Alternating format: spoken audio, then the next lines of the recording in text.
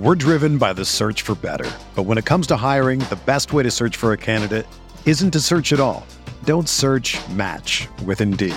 Indeed is your matching and hiring platform with over 350 million global monthly visitors, according to Indeed data, and a matching engine that helps you find quality candidates fast.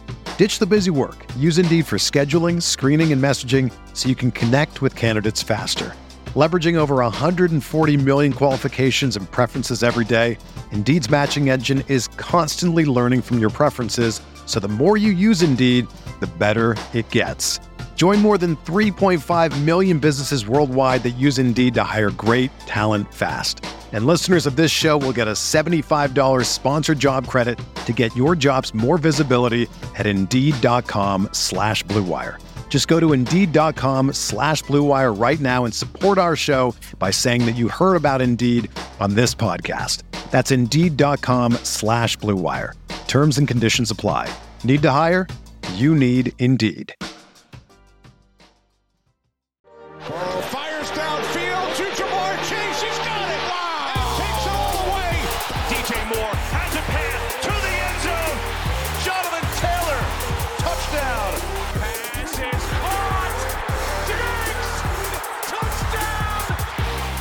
Hello everyone, welcome back to RotoViz Overtime on RotoViz Radio, brought to you by Blue Wire. My name is Colin Kelly, and as always I am joined by Sean Siegel. Sean, we had our Monday recap, I guess Sunday your time, Monday my time. I'm still figuring out what we call it. Maybe I'll just call it the Week 4 recap show. It came out early this week for people to get our immediate reactions to most of the NFL games on Sunday, but we will be talking about some of the games we didn't touch on there. We'll be talking a little bit about Monday Night Football, obviously, which no surprise was on Monday night, but we're going to talk through some of the scenarios there.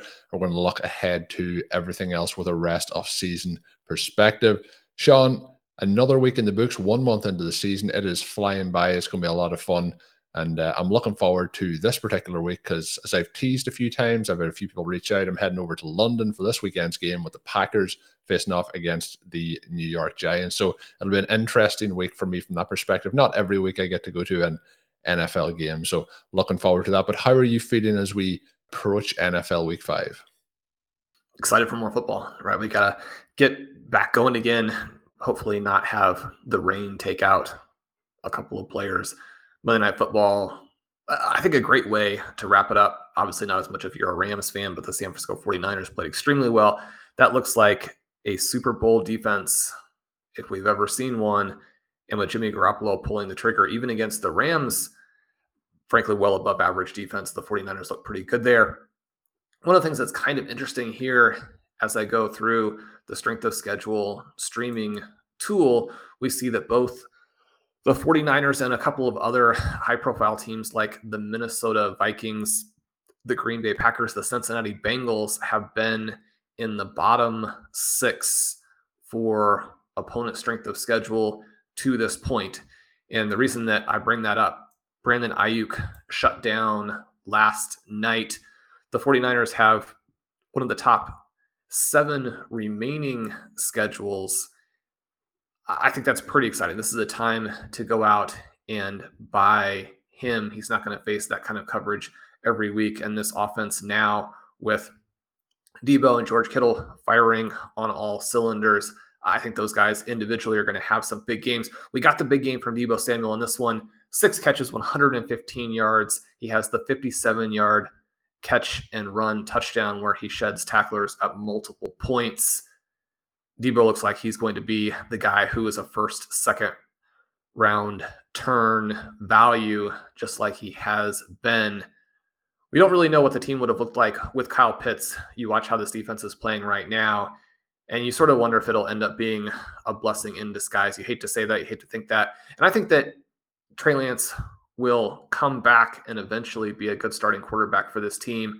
But the 49ers, despite only being 2-2, they look like they're going to be a lot to handle going forward. This is a game where Kittle only catches 2 of his 4 targets for 24 yards. He originally was given a touchdown, even though it was a bad miss by the officials. And he was way out. I think he understood that he was way out. He was kind of looking down at his feet as he made the catch.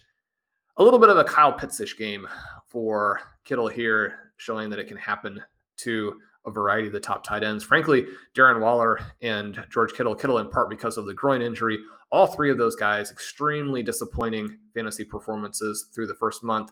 On the flip side of that, we see Tyler Higbee with 10 catches in this game yesterday. Now, because Allen Robinson just can't get anything going, he only catches 2 of his 6 targets. We have Cooper Kupp and Tyler Higbee combining for 24 receptions, 33 targets. Both of them average less than 9 yards per catch as the Rams had to funnel everything underneath. Colin, it's a relief and a good feeling to know that we helped listeners avoid that Allen Robinson landmine. This is one of the reasons why it's important to fade so much of the news, so much of what you hear from team sources, and focus on the analysis. Now, it doesn't mean that there aren't going to be some potential situations where what was coming out of camp was correct, right? One of the things I think is the most frustrating at a lesser importance level, but most frustrating, is how the Denver Broncos are using Albert O through the first month. This has been kind of bizarre. At the time of the Russell Wilson trade, I thought this might work out for both teams. They were going to be unlocking both Noah Fant and Albert O. The reason for the Seahawks to make the trade in part is that you're making a move for a first-round pick, a former first-round pick who has panned out, is a good NFL player, brings elite athleticism and receiving ability to your team. One of the reasons that it makes sense for the Denver Broncos is that you have a guy who might be even more talented lurking behind him, so you have the depth at the position to make that move. Now, in both of these teams' defenses, they have used their peripheral tight ends effectively. The play calling with those tight ends has been interesting. The packages that they've deployed that use a lot of tight ends and use blocking tight ends effectively on some of the other players, especially I think on the Seahawks side, the Broncos look like a team that's sort of in turmoil from a coaching perspective, or at least a team that's still getting its sea legs under it. A lot of strange moves here, not using Javonte Williams enough. Now, I mean, he gets hurt in that game, but it's not something that you can necessarily predict. It's not something where you can say, well, we were trying to call plays suboptimally in order to protect him for the long term.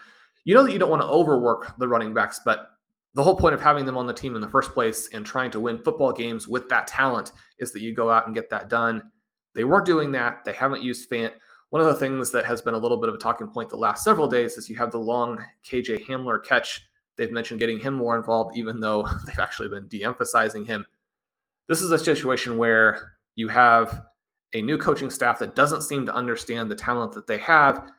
We know they have the high-profile issue with getting the plays out on time. They've been doing a better job with that. Russell Wilson looked better in week 4, even though they actually lose this game to a previously winless Las Vegas Raiders squad. Even though the AFC West has been a disappointing division, and the NFC West as well, a disappointing division, we saw in that Raiders-Broncos game that it's still going to be a battle with those teams. As Justin Herbert gets healthier, we're going to have a 4-way competition there where the Raiders, even though they're 1-3, probably still an above average team. That's going to be tough. And now we watch this game on the NFC West side on Monday night. Obviously the Rams, the Super Bowl defending champions, aren't just going to go away, even though they have some real issues. They can't run the ball. And it's too early probably to say that these are rising teams again, but the Arizona Cardinals have managed to beat 2 of the lesser teams. They were able to at least vanquish the Carolina Panthers. We saw the Seattle Seahawks go out there, and Geno Smith has been one of the biggest surprises and one of the best stories of the 2022 season. That part of the move for Seattle has looked very, very good. Column, our deep superflex best ball teams, many of which are in the FFPC, those teams are looking pretty good. Have a lot of Jared Goff, a lot of Geno Smith. We took a little bit of an aggressive gunslinger approach to some of those leagues. I mean, it's not the way that the Roster Construction Explorer will tell you to do it, but I think if you're going to play so many leagues that have similarities, when you get out there and you're in those Superflex leagues, it is a lot of fun to just switch things up a little bit, do something a little bit different, take some chances. If you can't take some chances in a $35 Superflex Best Ball League, then you probably can't take any chances. Probably can't take any chances. You mentioned the Monday Night Football and some of the repercussions coming out of it. Matthew Stafford obviously goes up against a very good defense in this. I don't think he's looked all that good so far this season. We talked about some of the concerns we had coming into the season from his side. When we look at who's playing then, so we have Cooper Kupp, we have Tyler Higbee that are probably usable on that side. The running backs are still going to get played in Darrell Henderson and Cam Akers, but there's not a great run game there at the moment from either of those guys. And outside of that, it's very hard to trust any of the Rams players when you're starting them.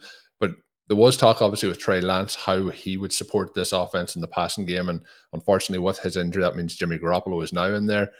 Garoppolo is doing enough to move this offense. The other player I think who came out of this game looking pretty good was Jeff Wilson Jr., 18 carries for 74 yards and a touchdown. One of those being a very long rush, but he looked pretty electric on that one. George Kittle, I think, is one of the... let's put Kyle Pitts in the matchup as well, but he is one of the most underutilized players from an actual passing game perspective. I think he should be used a lot more in this. But Debo looking great. A lot of missed tackles on that long touchdown, but you got to break through those and make them, and he did that there. Brandon Ayuk, I think, as you mentioned, is a buy low rest of season. I had a look when you were talking, Sean. They are 8th rest of season for wide receivers, and it starts to come up with some pretty mouth-watering matchups for them over the next month or so. So I think this might be one of the final chances to try and buy in low on Brandon Ayuk. I feel like we know the players who are going to have success in this offense, and there is going to be some disappointing weeks with them, but there's also going to be some huge weeks going along with the San Francisco 49ers pass catchers, and hopefully we see more of that. You mentioned the Panthers and Cardinals. We did touch on it briefly in the recap show, but Christian McCaffrey is somebody who you noted in the piece that you released on Monday in terms of some of the huge performances. You did say from out of fashion running backs, but he would be one of the fashionable ones that you did mention. Is there some signs that the way they used him in the passing game this week have maybe revitalized some enthusiasm for his usage? And then unfortunately, fortunately, we get as positive news as we could have hoped with Jonathan Taylor that it isn't a long-term injury. They play Thursday Night Football. I wouldn't expect him to go there, but it's not going to be, a rest of season sort of scenario like we do have with Javonte Williams. So Christian McCaffrey now kind of vaults himself potentially into a position back into those top 3 running backs who are healthy at the moment. Yeah, I mean, this is looking a lot like Austin Eckler, Saquon Barkley, and everybody else. Eckler, a lot of issues as well still going forward, but this was a big week for the RotoViz matchup tools. I'd mentioned that we talked a lot about Dave Caban's passing matchup rater on the Saturday episode of Stealing Bananas last week. It was just kind of cool to look through at the big results from week 4 at the running back position. And we have 7 running backs with multiple touchdowns. 5 of those backs came from the best 7 matchups in the strength of schedule streaming tool this week. And the number 1 matchup was the Los Angeles Chargers versus the Houston Texans. Anytime that you can play your guys against the Texans, you're going to want to do that. We had Seattle against Detroit, Detroit against Seattle. Again, that game, shootout and a lot of running back points as well. You have Tennessee with Derrick Henry lighting up the Indianapolis Colts. Christian McCaffrey, his situation, I think, interesting. During his 2019 season, where he averages almost 30 points per game, he also had about 9 targets per game, 8.9, so just below. He had 9 or more targets in 10 of 16 appearances. Consider that's absolutely crazy when you think about the amount of involvement in the passing game. Those are, you're tempted to say those are Cooper Kupp types of numbers, but Cooper Kupp still obviously operating in a different category there. But those are crazy numbers, right?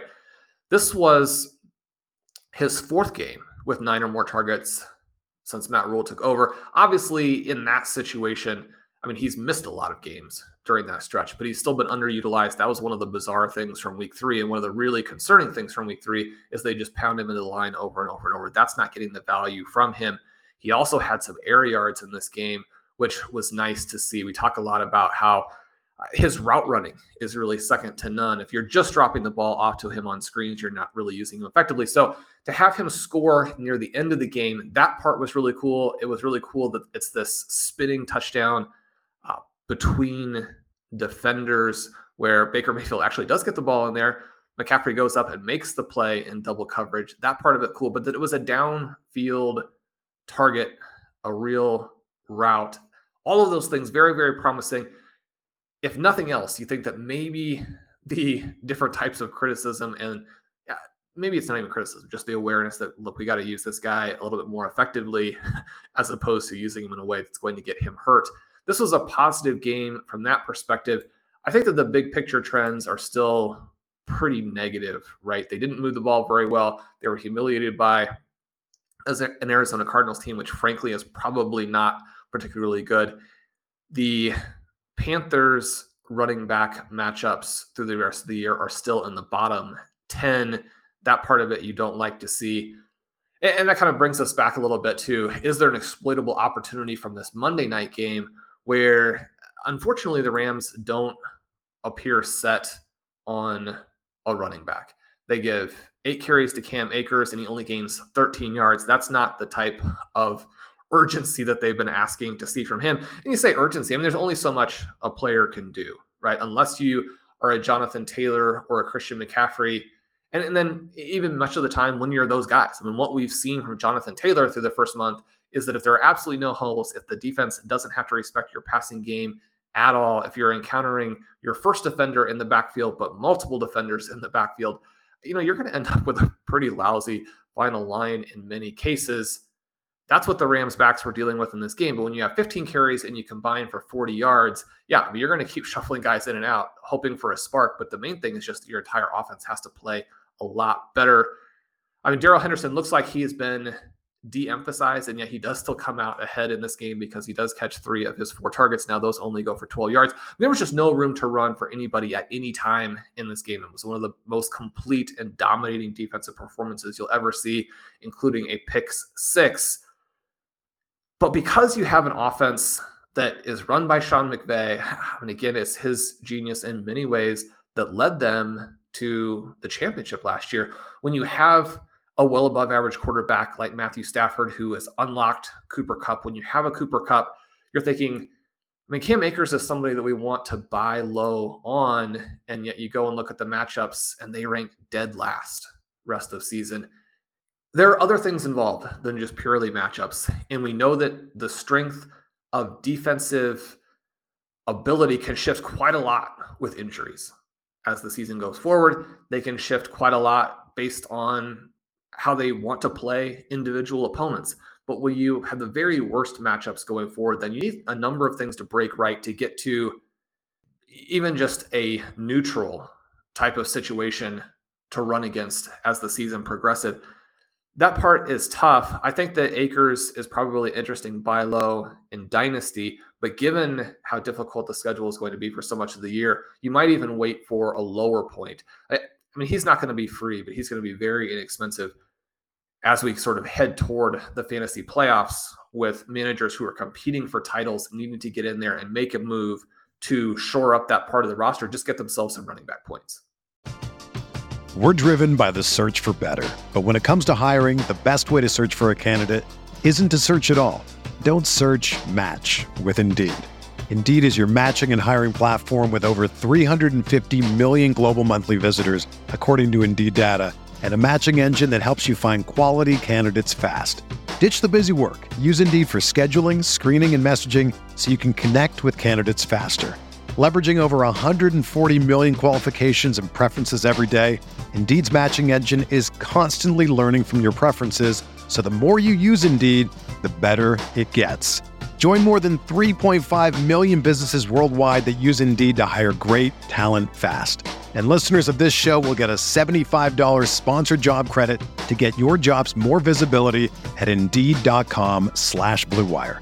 Just go to Indeed.com/Blue Wire right now and support our show by saying that you heard about Indeed on this podcast. That's Indeed.com/Blue Wire. Terms and conditions apply. Need to hire? You need Indeed.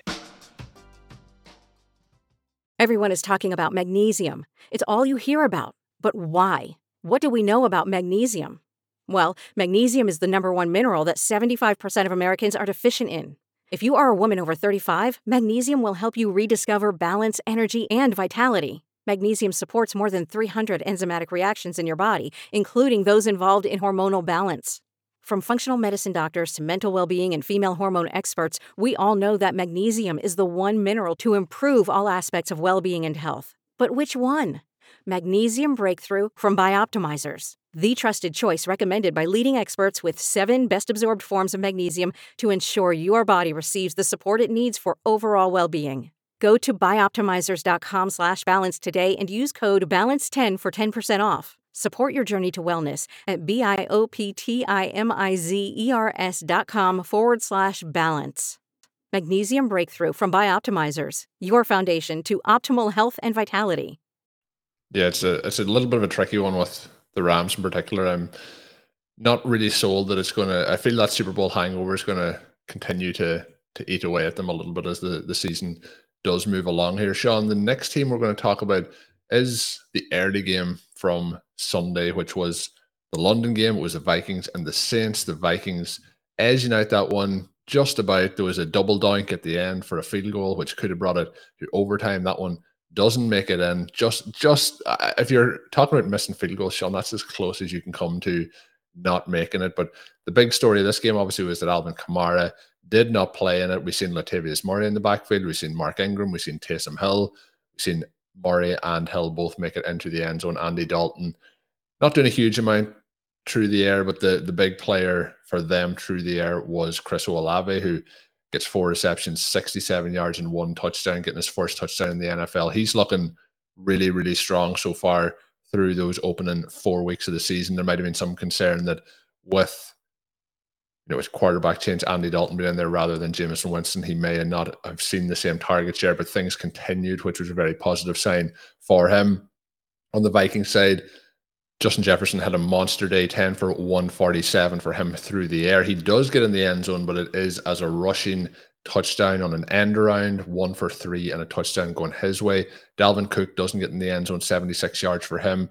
Does miss out on a short passing touchdown to Alexander Mattison as he goes off just a play or two before, kind of for a breather, and misses out on that potential opportunity. But this game, Sean, kind of the stars did their thing. There wasn't a huge amount else to talk about, but really positive to see Justin Jefferson's usage spike back up after what had been kind of week 2 and week 3 had been slightly disappointed after another humongous week 1 for him. So 2 massive weeks, 2 quiet weeks. We're hoping to see more of those big weeks moving forward.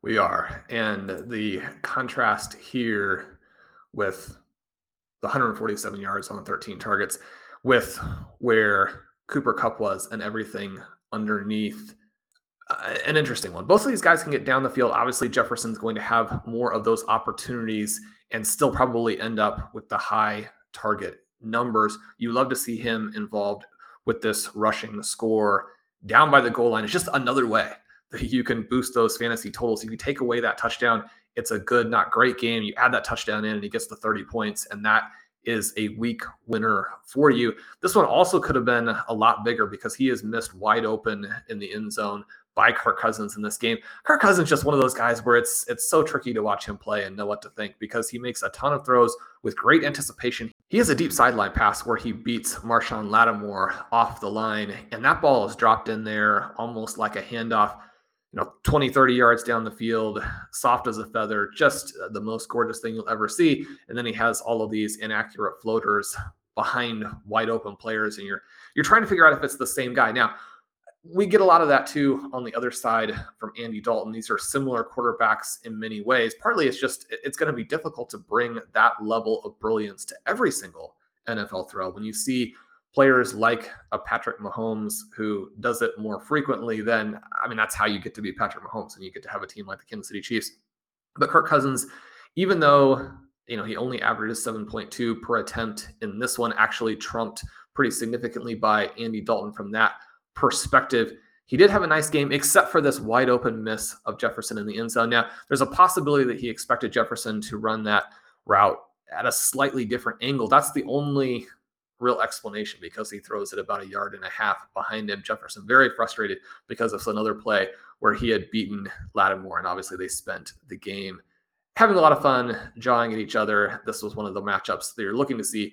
Jefferson wins it pretty easily, as has been the case a lot of occasions over the last several years with elite players going up against Lattimore. But such a fun one there. And Andy Dalton does play extremely well. At one point in this one, down toward the end, he was 19 for 23. He does throw 4 more incompletions late as they're battling to get into field goal range. You mentioned the double doink at the end. That was kind of a heartbreaker. This was a big game for Will Lutz, who had knocked down a 60-yarder. And so that's on a 61-yard field goal. He had knocked down a 60-yarder on the previous possession. And the other little note with Chris Olave, I had sort of assumed until I had a chance to watch this game that the 467-1, a lot of that came late as they were down by a pretty decent margin in this game. But it didn't. It came early. And so that part of it, either way, it's a positive. But when you're not getting those yards in garbage time, when you're getting them as the game just develops naturally, that I think a plus. He is the guy who puts the team on his back, at least to an extent here with Michael Thomas out. Yes, they do have Jarvis Landry, but things are going in the wrong direction fast for him. He catches both of his targets, but for only 7 yards. That 3.5 average is maybe an unfortunate harkening back to the days and the criticism of him and the minuscule ADOT. This was a fun one. These two teams looked good. I think this team actually looks a little bit better with Andy Dalton, especially if they had Alvin Kamara, if they had Michael Thomas. I'd like to see him play here. I think he probably gives them a little bit better chance to win than Jameis Winston, who has a little bit more of the all-or-nothing approach, throws all of those interceptions, which hurt the team at the same time. But then again, I'm not exactly unbiased. I've been a long-term, mild Andy Dalton fan. I think if I say that I'm a mild Andy Dalton fan, listeners will know that I mean that he probably is usually in that 29th to 32nd best NFL quarterback. Doesn't mean that he's a top 15 starter. Yeah, so no, it's nice to see Dalton coming in and, unfortunately didn't eke out the result, but he did look pretty good. I thought this was, in terms of games that are in London, who obviously are in that hugely early morning slot for you, Sean, your time zone, but they're usually not that good, I'll say. And this game I thought was really competitive and it was pretty good throughout.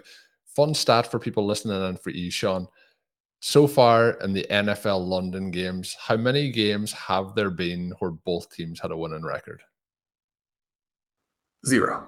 0 is correct. This week is the first game. The Giants are 3-1. The Packers are 3-1. The first time ever in the international series in the London games that both teams have had a winning record. So there's been some very poor games served up over the years in London. So hopefully we're on to some nice games here over the next couple of years. The other team, Sean, you mentioned the rookie wide receiver Noah Olave, who has looked good. Another rookie who is looking very good is Jahan Dotson. We did talk a little bit about the Cowboys and the Washington Commanders in our recap, but the part I wanted to get to you here is the Commanders have not been a fun team to watch in terms of the overall play at the quarterback position. Carson Wentz in this one, 170 yards, 1 touchdown, 2 interceptions. No pass catcher for Washington over 43 yards. That was Dotson who led the way there. I think we're going to be on team rookies get on the pitch at the quarterback position. We get Pickett, who is going to be on the field now for the Steelers. We have a couple of teams around the league that we're hoping that we see rookie quarterbacks supplant the veteran players at the moment. But the Carson Wentz trade looks to continue to be baffling. I don't think that is going to change. I spent some time over in Washington when I was over for the FF Expo and the Sports Talk Radio, which Zachary Kruger forced me to listen to. They were very, very high at that moment on Carson Wentz, and he was going to be the savior of this roster. He is not going to be the savior, but is there a chance from a fantasy football perspective that Sam Howell comes in and be the hero here?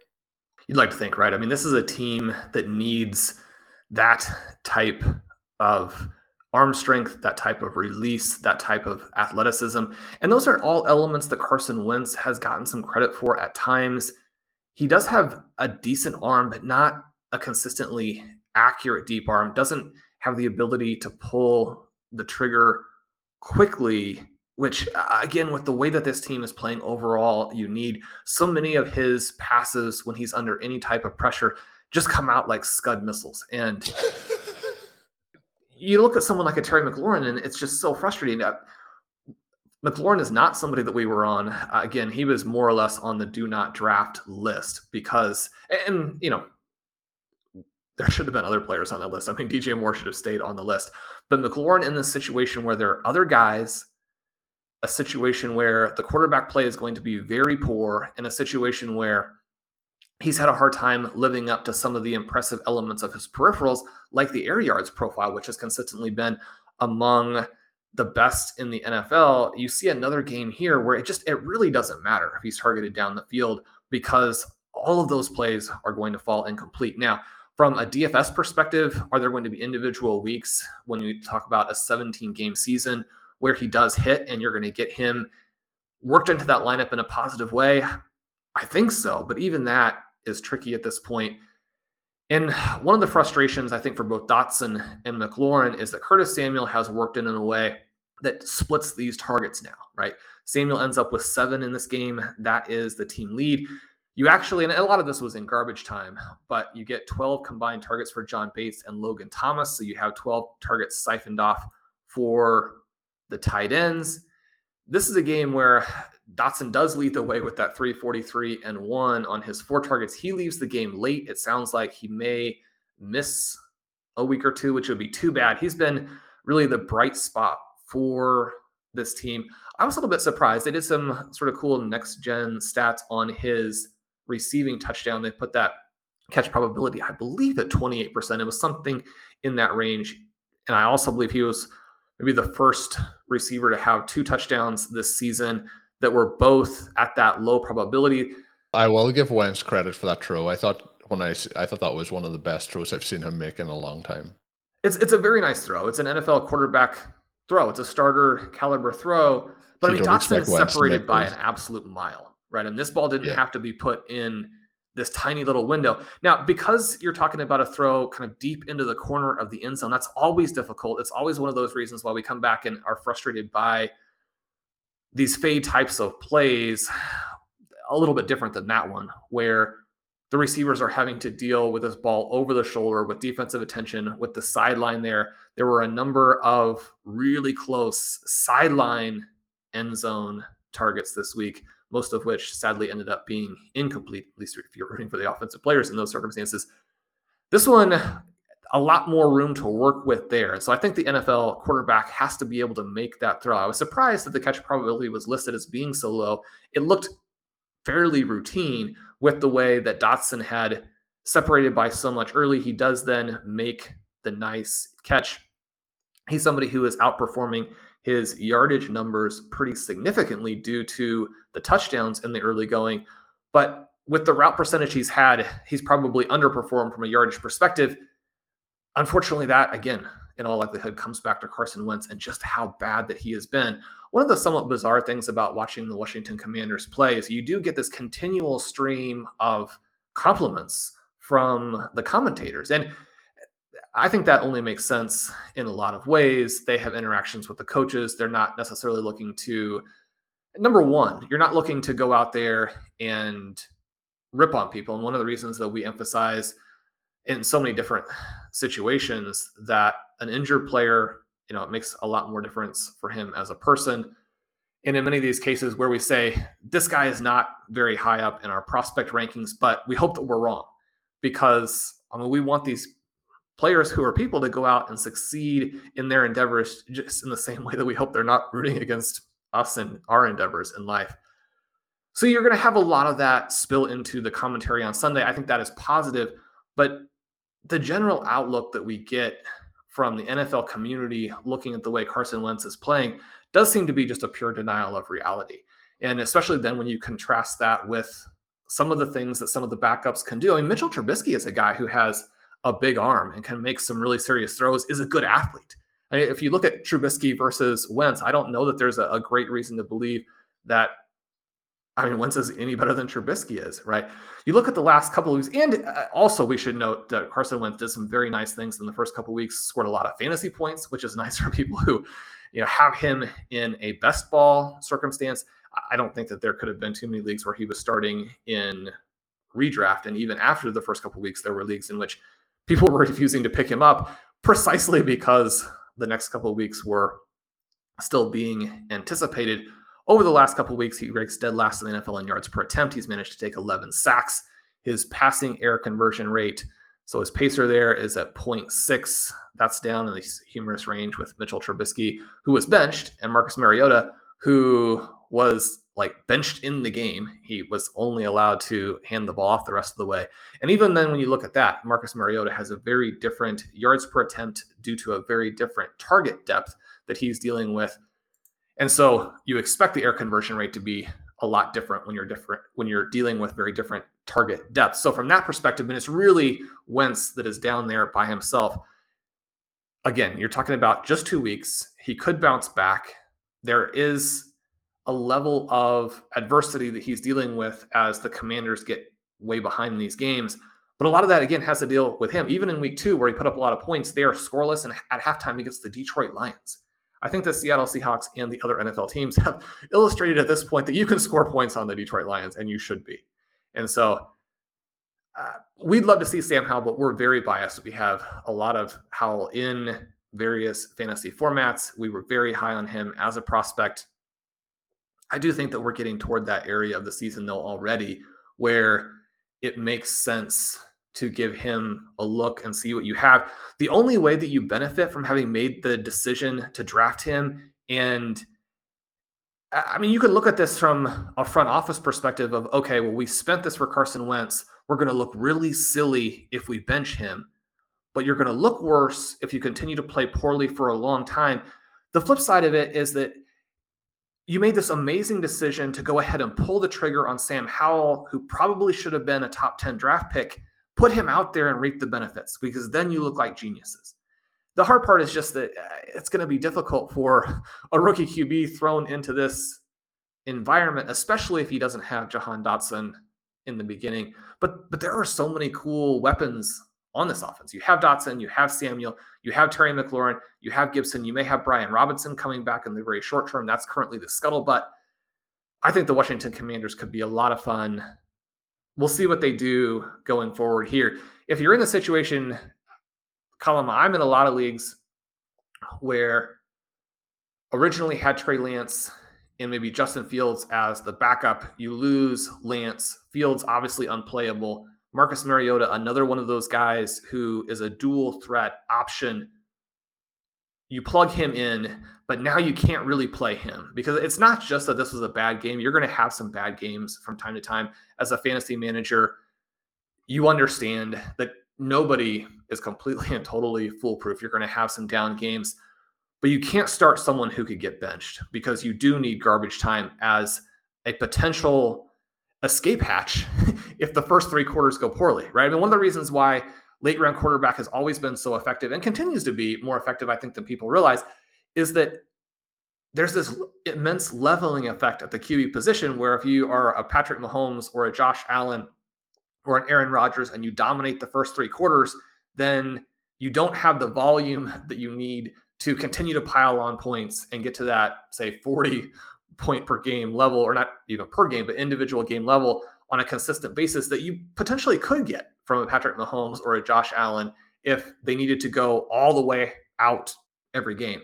The flip side of that is that if you don't score any points through 3 quarters, then you got to pass, and you end up with these sort of crazy attempt numbers. For example, in that Bucs-Chiefs game, where Tom Brady, I believe, sets a personal record for consecutive pass attempts in that one.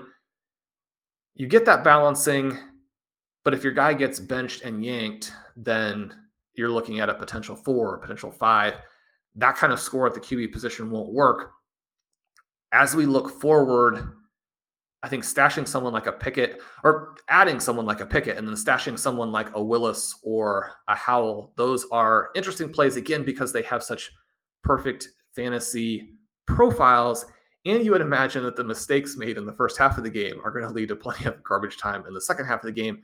And again, the coaches know that as well, which is one of the reasons why they're going to be reluctant to go to those guys as their quarterback. So an interesting dynamic, I think, potentially playing out in the future there. You want to make sure that you stay at least a little bit of a step ahead with it, be forward-thinking, forward-looking as a fantasy manager.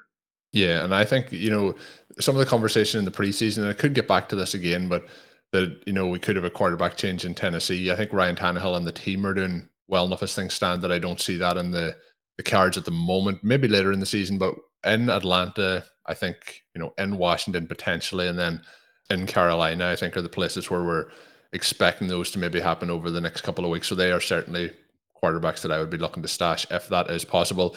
The other part, just when we're talking quarterbacks, Blair Andrews had a fun piece up on the website over the last couple of days looking at the quarterback performances over week 4 kind of and the start of the season, talking about Geno Smith and his performance, the performance obviously as well in there of Jared Goff, but he calls it the, looking at the QB hair on fire strategy, and that is playing those two guys. But Sean mentioned at the start of the show the strength of schedule app up on rotoviz.com. Those two guys being paired together, and Sean, that is something, as crazy as it sounds, that is something that is a combination on some of our best ball rosters. Maybe we had a Trey Lance and maybe we went 3 quarterbacks, and those are the 2 guys that are sitting there getting us through. But they kind of balance out over the course of the rest of the season in terms of when one guy has a tough matchup, the other guy has a favorable matchup, and so on. But he looks a little bit into, can they not maintain what they did over week 4, but can they maintain, how they have started the season and be a viable fantasy quarterback option for you? And in some leagues, those guys are potential streaming options that you could look to pick up. So check that out. That's from Blair. Anything Blair writes, I always say you must be reading. It's going to help you with your fantasy football lineups. But Sean, that is going to do it for our Wednesday show here on RotoViz Overtime. We will be back with our Friday edition as we really start to dive in, looking ahead to NFL Week 5, and I'm looking forward to that show already. Hopefully people have enjoyed listening in. If you're signing up over at rotoviz.com, you can use the code RVRadio2022 at checkout. That will get you a 10% discount while signing up. And really, that is all that we have left to say, Sean, on today's show. So my name is Colin Kelly. If you want, you can follow me over on Twitter at OverToMarlin. Of course, check out all of Sean's work up on rotoviz.com. Until we are back with another episode, have a good one. Thank you for listening to Overtime on RotoViz Radio. Please rate and review the RotoViz Radio podcast on iTunes or your favorite podcast app. You can contact us via email at rotovizradio@gmail.com. Follow us on Twitter at RotoViz Radio. And remember, you can always support the pod by subscribing to RotoViz with a discount through the RotoViz Radio homepage, rotoviz.com/podcast.